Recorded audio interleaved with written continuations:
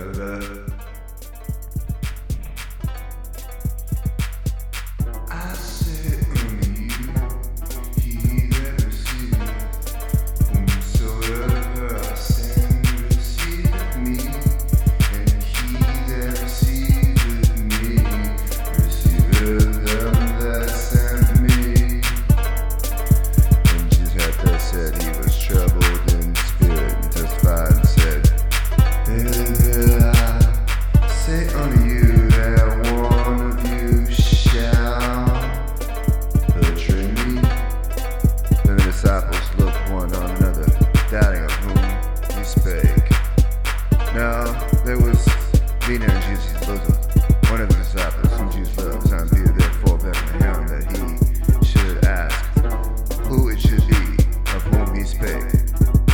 He then lying on Jesus' breast said unto him, Lord, who is it? Jesus answered, He it is to whom I shall give a sop when I have dipped it. When he dipped the sop,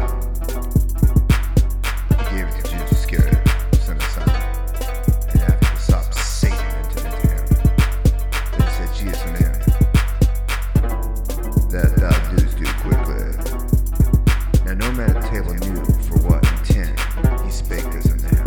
For some of them thought, because Judas had the bag, that Jesus had said unto him, By those things that we have need of against the feast, or that he should give some to the poor.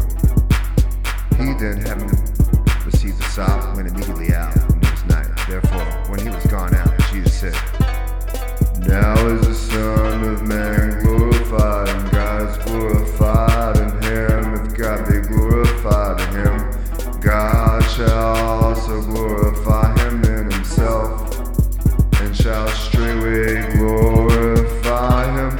The children, yet a little while I am with you, ye shall seek me. And as I said unto the Jews, Whither I go, ye cannot come. So now I say to you, a new commandment I give unto you, that you love one another as I have loved you.